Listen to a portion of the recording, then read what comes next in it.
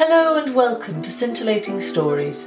In this show we read short stories by a variety of authors. Today we take a look at a story by Swedish author and playwright August Strindberg.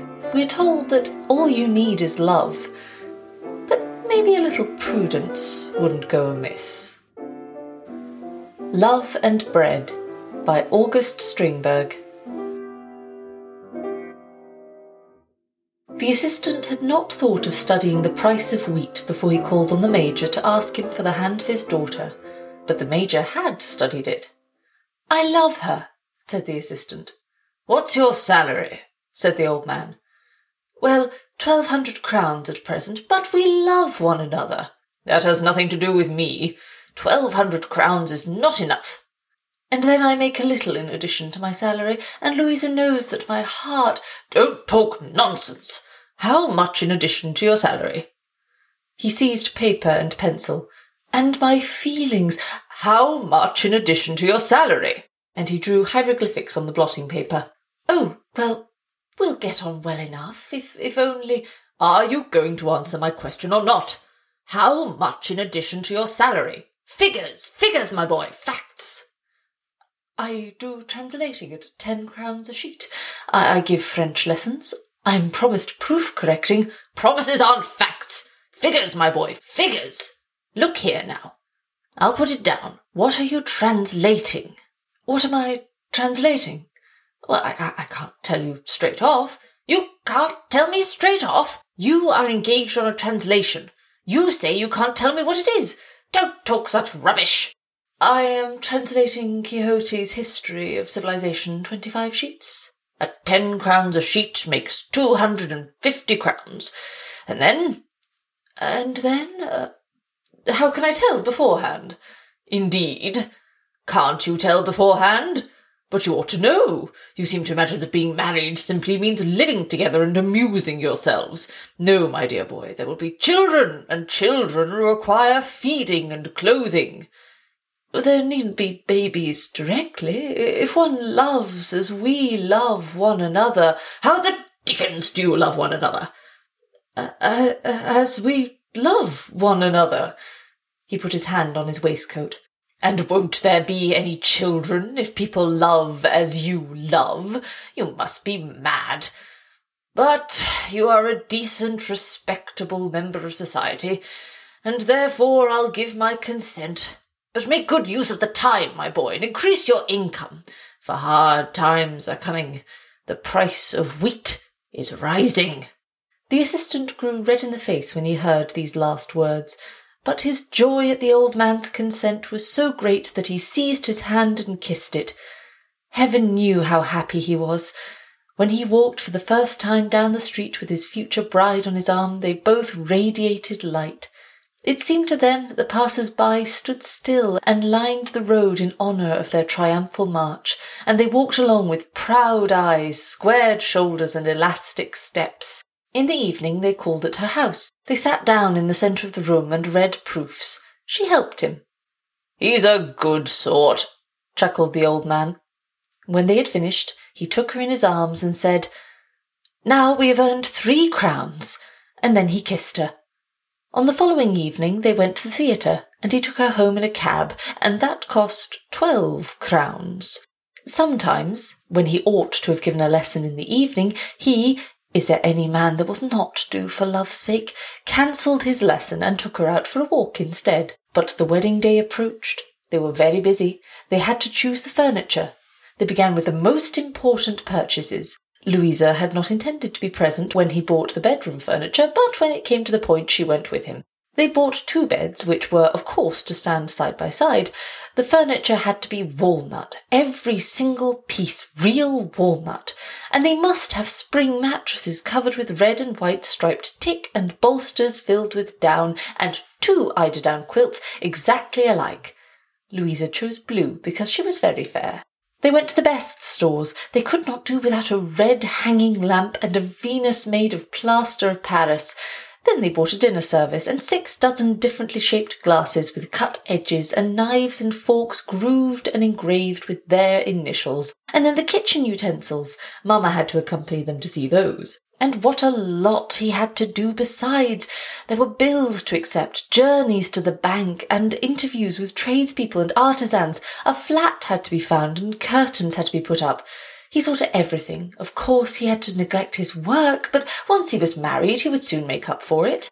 They were only going to take 2 rooms to begin with, for they were going to be frightfully economical, and as they were only going to have 2 rooms, they could afford to furnish them well. He rented 2 rooms and a kitchen on the first floor in Government Street for 600 crowns. When Louisa remarked that they might just as well have taken 3 rooms and a kitchen on the 4th floor for 500 crowns, he was a little embarrassed. But what did it matter if only they loved one another? Yes, of course, Louisa agreed, but couldn't they have loved one another just as well in 4 rooms at a lower rent, as in 3 at a higher? Yes, he admitted that he had been foolish, but what did it matter as long as they loved one another? The rooms were furnished. The bedroom looked like a little temple. The 2 beds stood side by side like 2 carriages. The rays of sun fell on the blue eiderdown quilt, the white sheets and the little pillow slips which an elderly maiden aunt had embroidered with their monogram. The latter consisted of 2 huge letters formed of flowers, joined together in one single embrace, and kissing here and there wherever they touched at the corners. The bride had her own little alcove, which was screened off by a Japanese screen. The drawing-room, which was also a dining-room, study, and morning-room contained her piano, which had cost 1,200 crowns. His writing-table with 12 pigeonholes, every single piece of it real walnut, a pier-glass, armchairs, a sideboard, and a dining-table. "It looks as if nice people lived here," they said. And they could not understand why people wanted a separate dining-room, which always looked so cheerless with its cane chairs. The wedding took place on a Saturday. Sunday dawned, the first day of their married life. Oh, what a life it was! Wasn't it lovely to be married? Wasn't marriage a splendid institution? One was allowed one's own way in everything, and parents and relations came and congratulated one into the bargain. At 9 o'clock in the morning their bedroom was still dark. He wouldn't open the shutters to let in daylight, but relighted the red lamp which threw its bewitching light on the blue eiderdown, the white sheets, a little crumpled now, and the Venus made of plaster of Paris, who stood there rosy red and without shame. And the red light also fell on his little wife, who nestled in her pillows with a look of contrition, and yet so refreshed as if she had never slept so well in all her life. There was no traffic in the street today, for it was Sunday, and the church bells were calling people to the morning service with exulting, eager voices, as if they wanted all the world to come to church and praise him who had created men and women. He whispered to his little bride to shut her eyes so that he might get up and order breakfast. She buried her head in the pillows while he slipped on his dressing gown and went behind the screen to dress. A broad, radiant path of sunlight lay on the sitting-room floor. He did not know whether it was spring or summer, autumn or winter. He only knew that it was Sunday. His bachelor life was receding into the background like something ugly and dark. The sight of his little home stirred his heart with a faint recollection of the home of his childhood, and at the same time he held out a glorious promise for the future. How strong he felt! The future appeared to him like a mountain coming to meet him. He would breathe on it, and the mountain would fall down at his feet like sand. He would fly away far above gables and chimneys, holding his little wife in his arm. He collected his clothes, which were scattered all about the room. He found his white necktie hanging on a picture frame. It looked like a big white butterfly. He went into the kitchen. How the new copper vessels sparkled, the new tin kettle shone, and all of this belonged to him and to her. He called to the maid, who came out of her room in her petticoat, but he did not notice it, nor did he notice that her shoulders were bare. For him there was but one woman in all the world. He spoke to the girl as a father would to his daughter.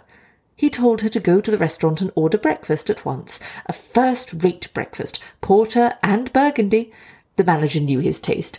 She was to give him his regards. He went out of the kitchen and knocked on the bedroom door. "May I come in?"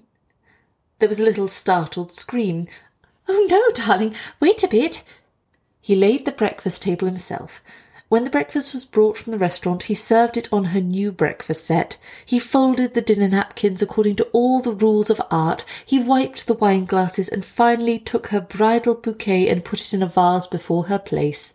When she emerged from her bedroom in her embroidered morning gown and stepped into the brilliant sunlight, she felt just a tiny bit faint.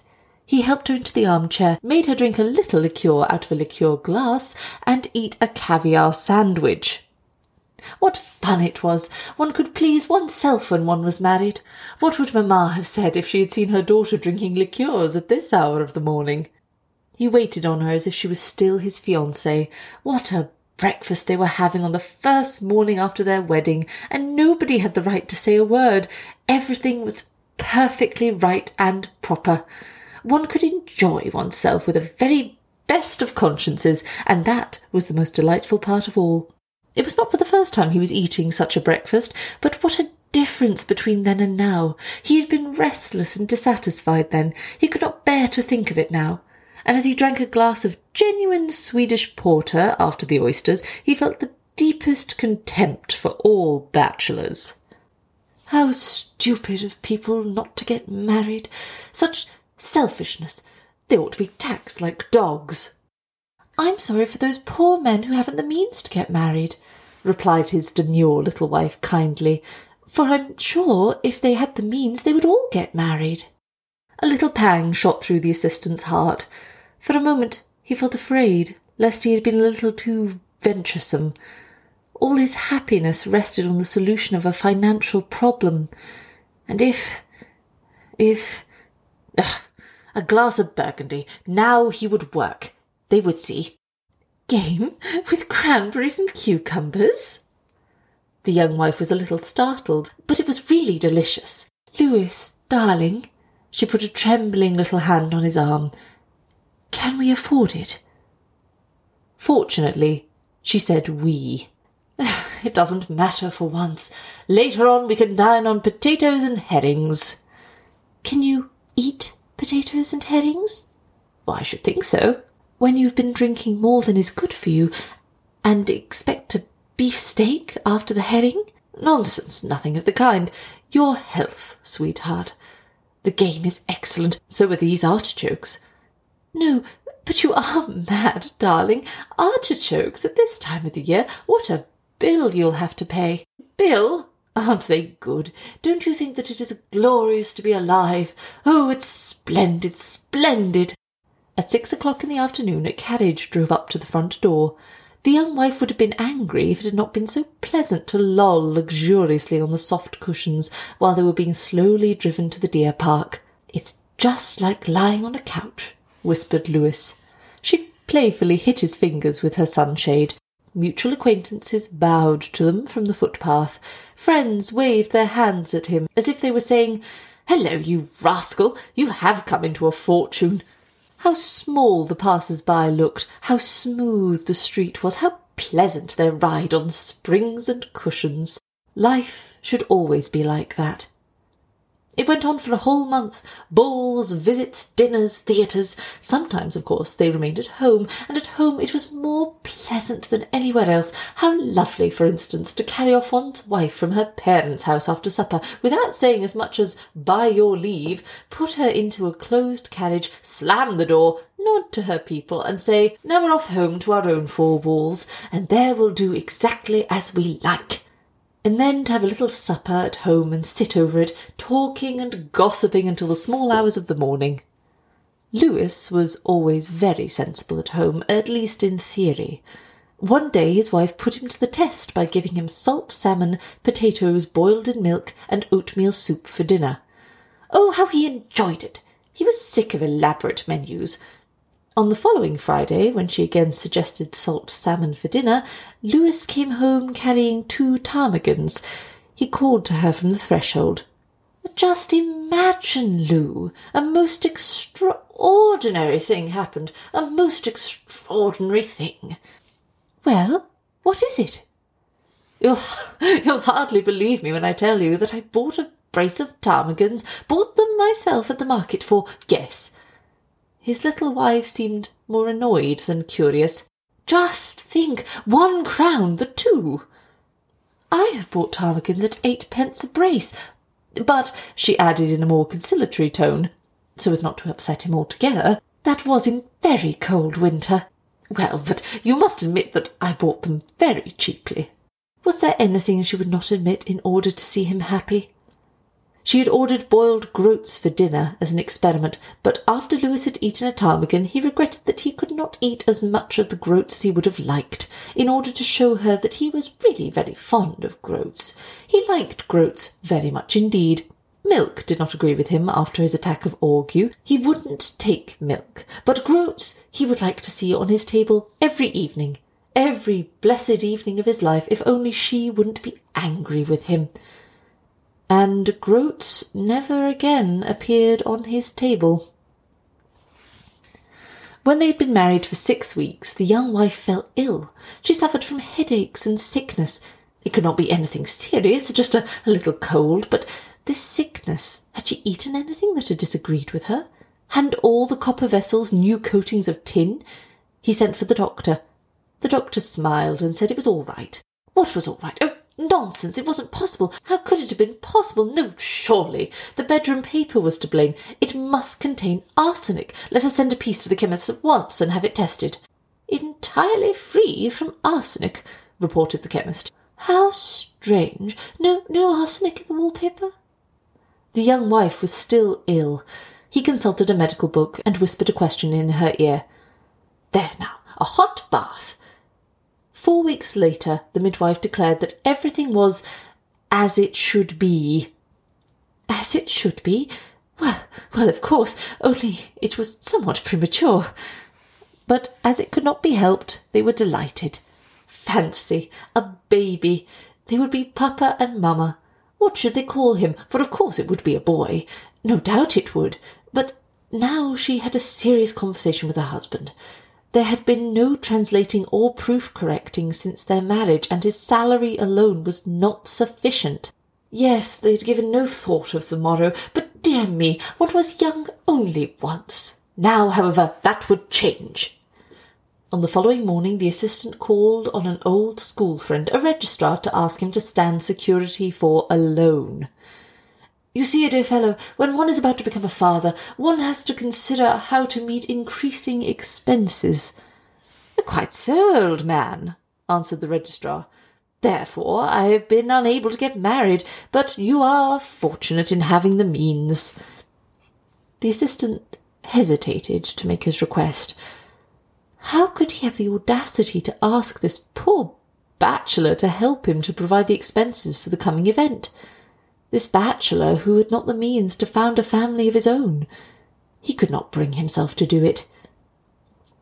When he came home to dinner, his wife told him that 2 gentlemen had called to see him. What did they look like? Were they young? Did they wear eyeglasses? Then there was no doubt they were 2 lieutenants, old friends of his whom he had met at Vaxham. No, they couldn't have been lieutenants. They were too old for that. Then he knew. They were old college friends from Uppsala, probably P, who was a lecturer, and O, who was a curate. Now, they had come to see how their old pal was shaping as a husband. No, they didn't come from Uppsala. They came from Stockholm. The maid was called in and cross-examined. She thought the callers had been shabbily dressed and had carried sticks. Sticks? I can't make out what sort of people they could have been. Well, we'll know soon enough, as they said they would call again. But to change the subject, I happened to see a basket of hothouse strawberries at a really ridiculous price. It really is absurd. Just imagine hothouse strawberries at 1 and 6p a basket, and at this time of year. But, my darling, what is this extravagance to lead to? It'll be all right. I've got another translation this very day. But you are in debt, Louis. Trifles, mere nothings. It'll be all right when we take up a big loan presently. A loan? But that'll be new debt. True, but there'll be easy terms. Don't let's talk about business now. Aren't these strawberries delicious, what? A glass of sherry with them would be tip-top, don't you think so? Lena, run round to the stores and fetch a bottle of sherry, the best they have. After his afternoon nap, his wife insisted on a serious conversation. You won't be angry, dear, will you? Angry? Good heavens, no. Is it about household expenses? Yes, we owe money at the stores. The butcher is pressing for payment. The man from the livery stables has called for his money. It's most unpleasant. Is that all? I shall pay them to the last farthing tomorrow. How dare they worry you about such trifles? They shall be paid tomorrow, but they shall lose a customer. Now, don't let's talk about it any more. Come out for a walk. No carriage. Well, we'll take a car to the deer park. It'll cheer us up. They went to the deer park. They asked for a private room at the restaurant, and people stared at them and whispered. They think that we're out on a spree, he laughed. What fun! What madness! But his wife did not like it. They had a big bill to pay. If only we'd stayed at home. We might have bought such a lot of things for the money. Months elapsed. The great event was coming nearer and nearer. A cradle had to be bought and baby clothes. A number of things were wanted. The young husband was out on business all day long. The price of wheat had risen. Hard times were at hand. He could get no translations, no proof correcting. Men had become materialists. They didn't spend money on books. They bought food. What a prosaic period we are living in. Ideals were melting away one after the other, and ptarmigans were not to be had under 2 crowns the brace. The livery stables would not provide carriages for nothing, for the cab proprietors had wives and families to support, just as everyone else. At the stores, cash had to be paid for goods. Oh, what realists they all were! The great day had come at last. It was evening. He must run for the midwife, and while his wife suffered all the pangs of childbirth, he had to go down into the hall and pacify the creditors. At last he held a daughter in his arms. His tears fell on the baby, for now he realized his responsibility, a responsibility which he was unable to shoulder. He made new resolutions, but his nerves were unstrung. He was working at a translation which he seemed unable to finish, for he had to be constantly out on business. He rushed to his father-in-law, who was staying in town, to bring him the glad news. "We have a daughter." "Well and good," replied his father-in-law. "Can you support a child?" "Not at present. For heaven's sake, help us, father." "I'll tide you over your present difficulties. Can't do more. My means are only sufficient to support my own family."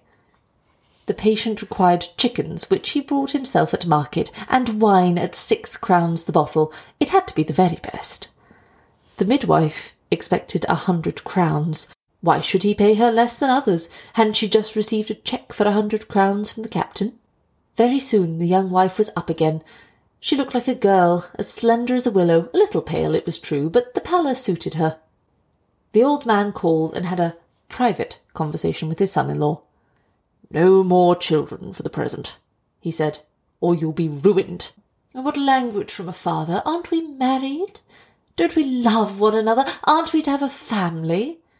"Yes, but not until you can provide for them. It's all very fine to love one another, but you mustn't forget that you have responsibilities." His father-in-law, too, had become a materialist. Oh, what a miserable world it was, a world without ideals. The home was undermined. But love survived, for love was strong, and the hearts of the young couple were soft. The bailiff, on the contrary, was anything but soft. Distraint was imminent, and a bankruptcy threatened. Well, let them distrain, then.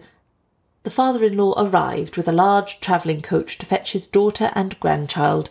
He warned his son-in-law not to show his face at his house until he could pay his debts and make a home for his wife and child. He said nothing to his daughter, but it seemed to him that he was bringing home a girl who had been led astray. It was as if he had lent his innocent child to a casual admirer and now received her back dishonoured. She would have preferred to stay with her husband, but he had no home to offer her. And so the husband of 1 year's standing was left behind to watch the pillaging of his home, if he could call it his home, for he had paid for nothing. The 2 men with spectacles carted away the beds and bedclothes, the copper kettles and tin vessels, the dinner set, the chandelier and the candlesticks, everything, everything. He was left alone in the 2 empty, wretched rooms. If only she had been left to him. What would she do here in these empty rooms? No, she was better off where she was. She was being taken care of. Now the struggle for a livelihood began in bitter earnest. He found work at a daily paper as a proofreader. He had to be at the office at midnight. At 3 his work was done. He did not lose his berth, for bankruptcy had been avoided, but he had lost all chance of promotion. Later on, he is permitted to visit his wife and child once a week, but he is never allowed to see her alone. He spends Saturday night in a tiny room close to his father-in-law's bedroom. On Sunday morning he has to return to town, for the paper appears on Monday morning. He says goodbye to his wife and child, who are allowed to accompany him as far as the garden gate. He waves his hand to them once more from the furthest hillock, and succumbs to his wretchedness, his misery, his humiliation. And she is no less unhappy. He had calculated that it would take him 20 years to pay his debts, and then, even then, he cannot maintain a wife and child. And his prospects? He has none. If his father-in-law should die, his wife and child would be thrown on the street. He cannot venture to look forward to the death of their only support. Oh, how cruel it is of nature to provide food for all of her creatures, leaving the children of men alone to starve. Oh, how cruel that life has not ptarmigans and strawberries to give to all men. How cruel, how cruel. Thank you so much for listening. If you want to suggest or submit a short story or a subject that you'd like us to cover, then contact us through our Facebook page or Twitter, and subscribe if you would like to hear more. This has been a Yorick Radio production.